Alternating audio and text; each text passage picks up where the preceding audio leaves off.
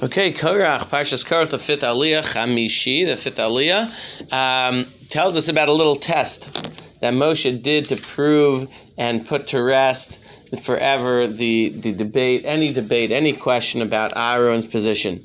Again, I think we would feel to a degree that this is unnecessary, but Hashem tells Moshe to tell the heads of each shevet, of each tribe, that they should bring a staff, write the name of their tribe on the staff, and give it to Moshe. Moshe then, and included in that is the tribe of Levi, and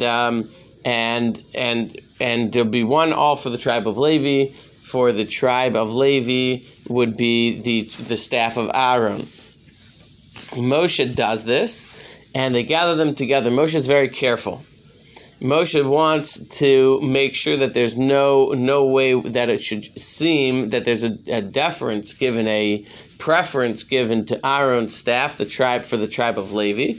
Therefore, he puts his staff in the middle, not closer to the place of holiness, the Kodesh HaKadoshim, where the Ark is, the Holy of Holies, in the middle of all the staffs. And they put it away, and they come back in the morning, and they take out the staffs, and all the staffs are the exact same, except for the staff of Aaron. That one, as the Torah says, blossomed and had almonds on it. Rashi tells us that almonds are very quick to blossom and ripen fruit, and therefore we're supposed to learn from this that anyone who comes with an argument, with a complaint against the kahuna, gets quick punishment. And Rashi gives examples of this, and of course this is what happens in this parsha that we're learning about. And so with this, everybody takes their staff, and everybody comes to appreciate the fact that Moshe, the fact I think that we all came into the conversation with that Moshe is committed to Hashem.